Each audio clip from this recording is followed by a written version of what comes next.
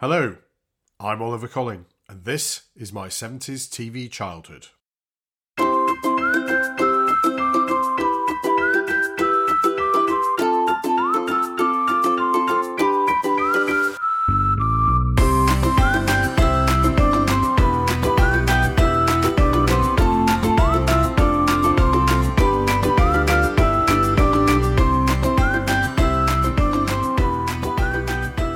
Welcome back to the podcast which celebrates growing up in the UK during the 1970s and the central part television played in my and my contemporaries' childhood.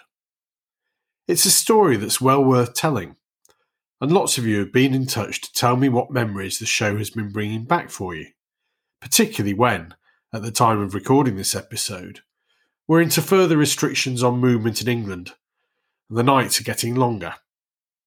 Well, the least I can hope is that I can bring you 20 to 30 minutes which will brighten up your day. I'd love to hear your thoughts on what we've covered in the series to date, and to hear what you'd like to see covered in future episodes.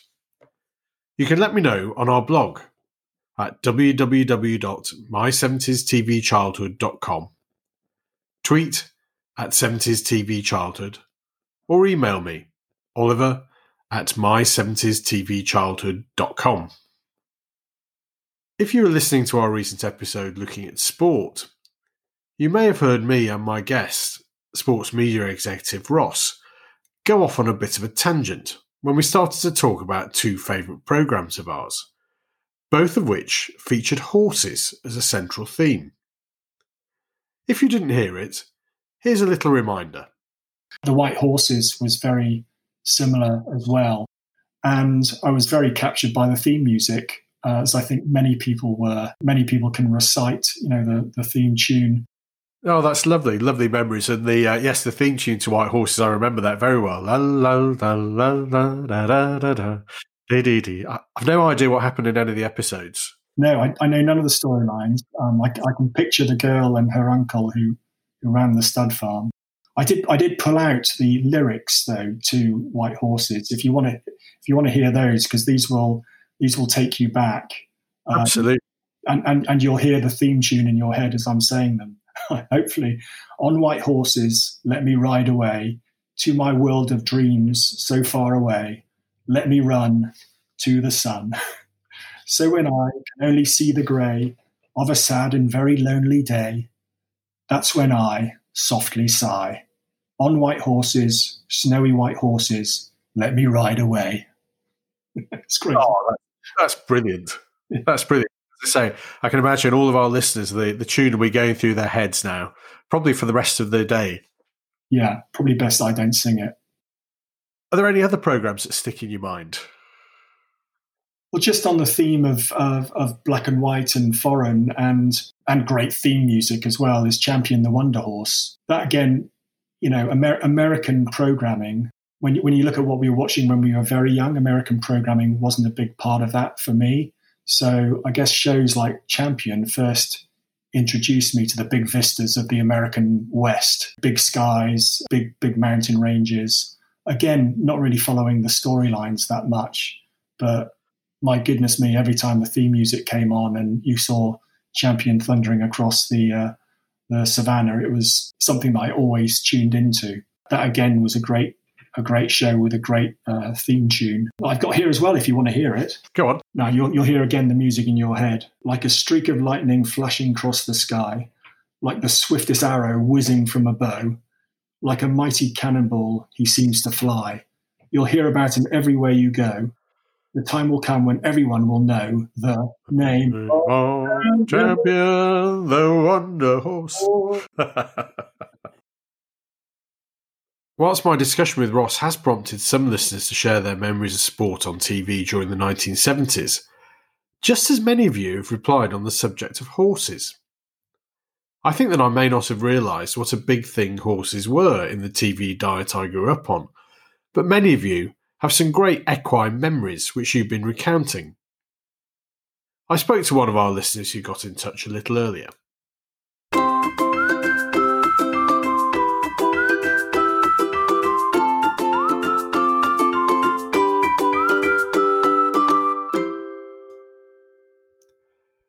And I'm now joined by one of our listeners, Carol, who's joining us from Dorking.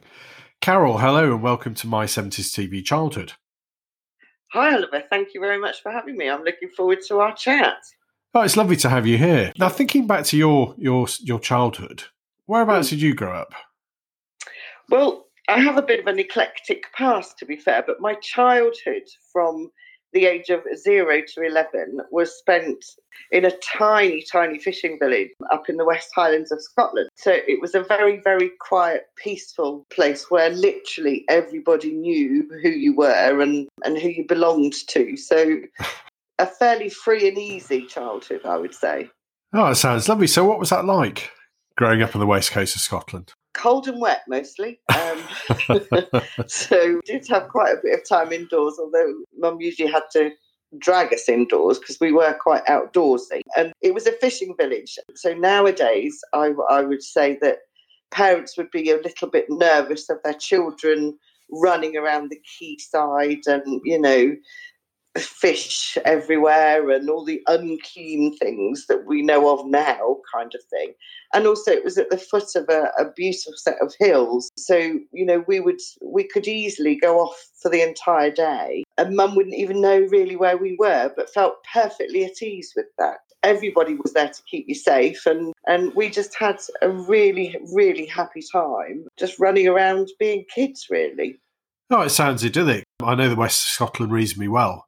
And I guess it's one of these places, it's lovely to be a small child there. It probably gets a little bit dull when you become a teenager and you're in the middle of nowhere. But it sounds like an idyllic place to spend your childhood. It was lovely. And like I say, it was very cold and wet most of the time. Although then you've got the summers where you are plagued with midges up on that coast. And so, but it didn't really bother you as a child, did it? Anything like that, the cold, the wet, it was irrelevant almost, So thinking back, we're all about not only growing up in the 1970s, but about the television, how television played a part in our lives. What memories do you have of television during that time? Well, from the age of sort of, I would think about 7 or 8, I was obsessed with horses. So things, and I was talking to my husband about it actually the other night, and I wonder if my obsession at that time was because we didn't have any. I can't remember seeing a horse in real life until I went to boarding school at the age of 11. So from sort of 7 to 11, anything horsey was a complete obsession for me. So I loved things like Follyfoot is one that I remember vividly. Oh, yes. And mainly because of the cruelty involved in that program, I think. And I couldn't conceive of these beautiful creatures and them being treated so badly by humans. I couldn't understand how a human being would do that. So wanting to kind of, I don't know, make things better in a way when I was 11, then being able to ride and joining a stable and looking after a horse and that kind of thing. And the other key thing was Black Beauty for me because it was, again, I'm sure iconic for a lot of people of our age. That theme tune was so exciting. When you heard that, I can remember the hairs on the back of my neck standing up, that this beautiful horse in the opening scene just galloping through fields. And so they were my obsessions. Horses, definitely. No, it's interesting. I remember Follyfoot because and you're talking about doing good and being good for the horses and so on. Because I seem to remember the central character in that was a girl who wanted to be with horses. Yeah, was her name Dora? Dora, I think it was. Dora, yeah, it was. I don't think it was Flora, and maybe that's because I had an auntie called Flora who, maybe I associated with that. But I think it was Dora. And I can't remember who played Dora, but I do remember that one of the farmhands was Arthur English. Do you remember him? Yes, he was the sort of kindly one who wasn't too cruel to horses, I don't think. No.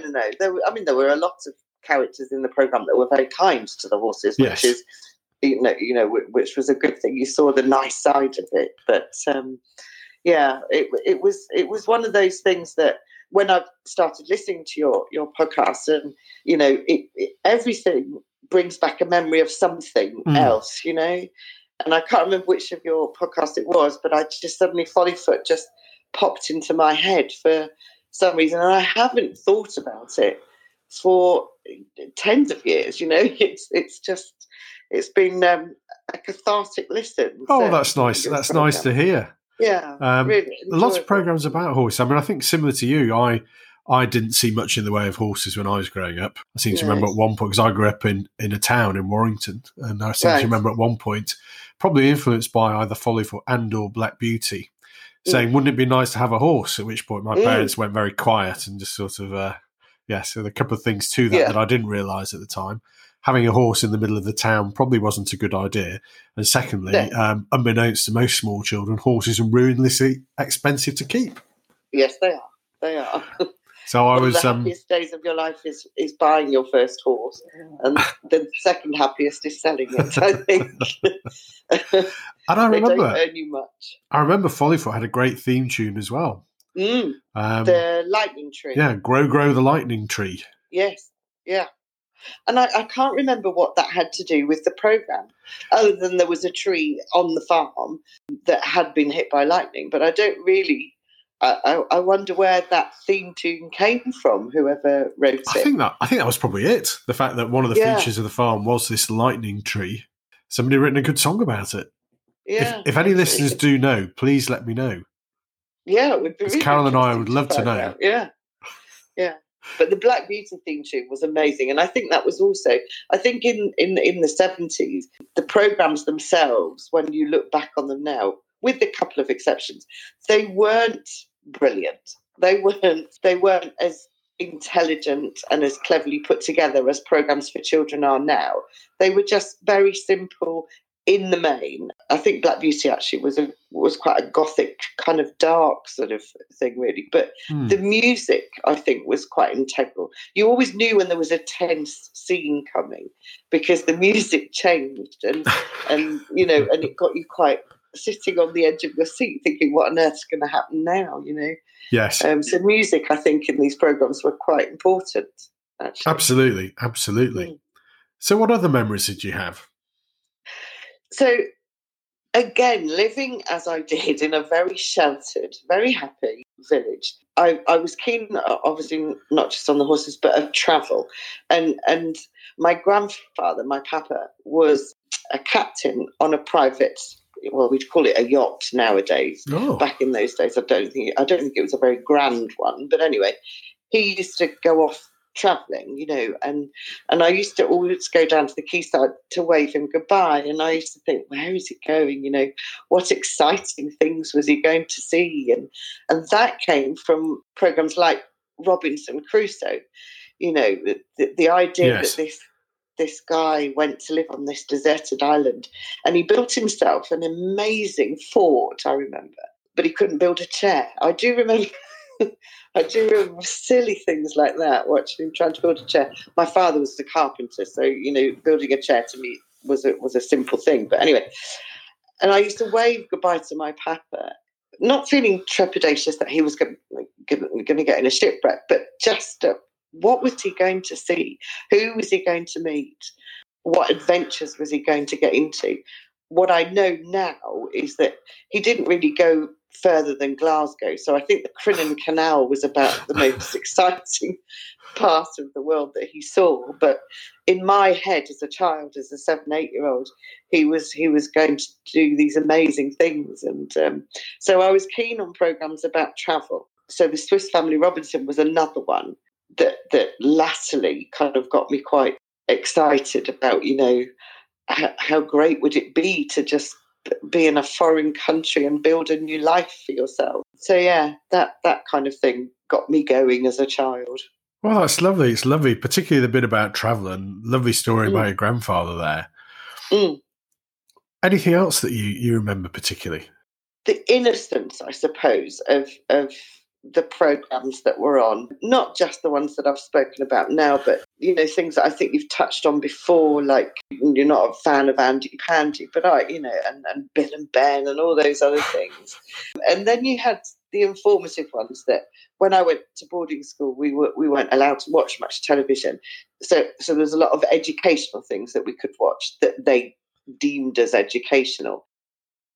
But Lost in Space was another one that and when I was thinking about what to chat to you about today, I that kind of came into my head about the naivety of the filming and the robot that clearly had somebody inside the piece of equipment. It wasn't the scenery shaking and the same bits of kit being used for 20 different jobs because they couldn't afford to get a new piece of kit every time they filmed something. So yeah, the naivety and the innocence of it all was just is a memory for me. So for those that don't remember Lost in Space, can you give us a quick introduction?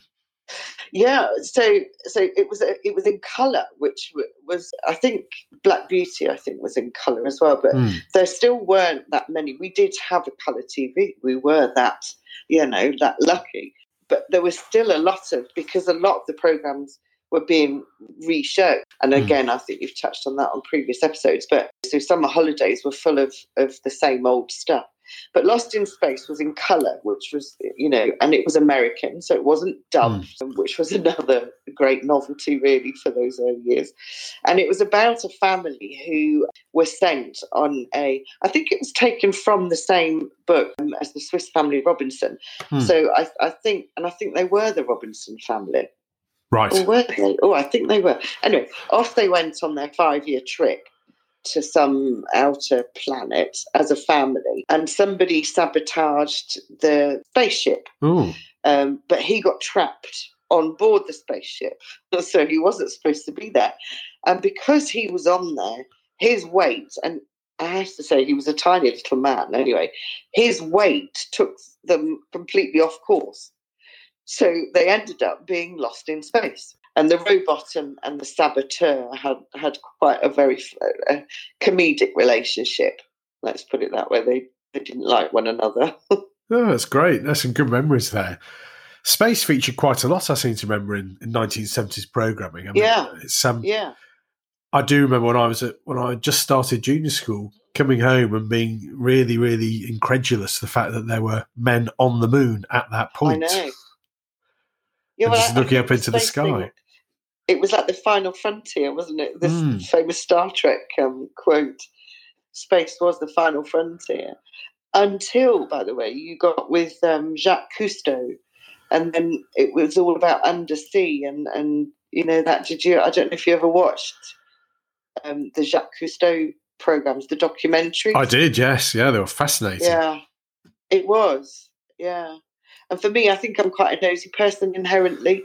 So all these things, the travel, foreign travel, the travel into outer space, and then the travel down beneath the sea, all of that was from my nosiness, I think. I just wanted to know, not that the grass was green on the other side. I just wanted to know about what was going on.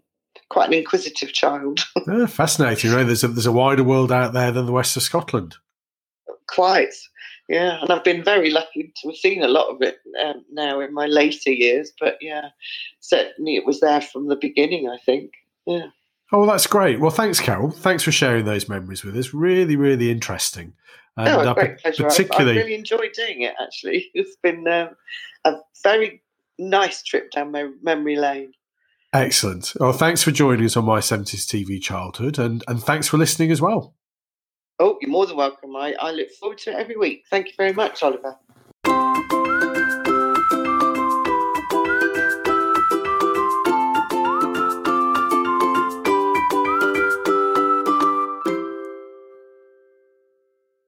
Some lovely memories there from Carol. I was particularly touched by her recollections of growing up on the west coast of Scotland and waving her grandfather off as he set sail on yet another adventure, even if it was only as far as Glasgow. So what was it about these horses? And why do these horse-themed shows have such great theme tunes? Ross reminded us of White Horses and Champion the Wonder Horse, whereas Carol brought back memories of the iconic theme tune to Black Beauty and the fabulous Follyfoot theme. Grow, grow the lightning tree, never give up so easily, lightning tree. I'm going off again. Anyway, let me hear your memories, horse-related or otherwise, by going to our blog at www.my70stvchildhood.com, tweeting at 70stvchildhood, or emailing me, oliver@my70stvchildhood.com. We've got some very exciting episodes in production. Well, that sounds very grand, doesn't it? As I've been chatting to some fascinating people with all sorts of different memories of childhood in the 1970s. So keep listening and, ideally, subscribe to the show at Apple Podcasts, Google Podcasts, Spotify, and all of the other wonderful hosting sites out there. So that's all for now. Hope you all stay safe and join us again soon for more from My 70s TV Childhood.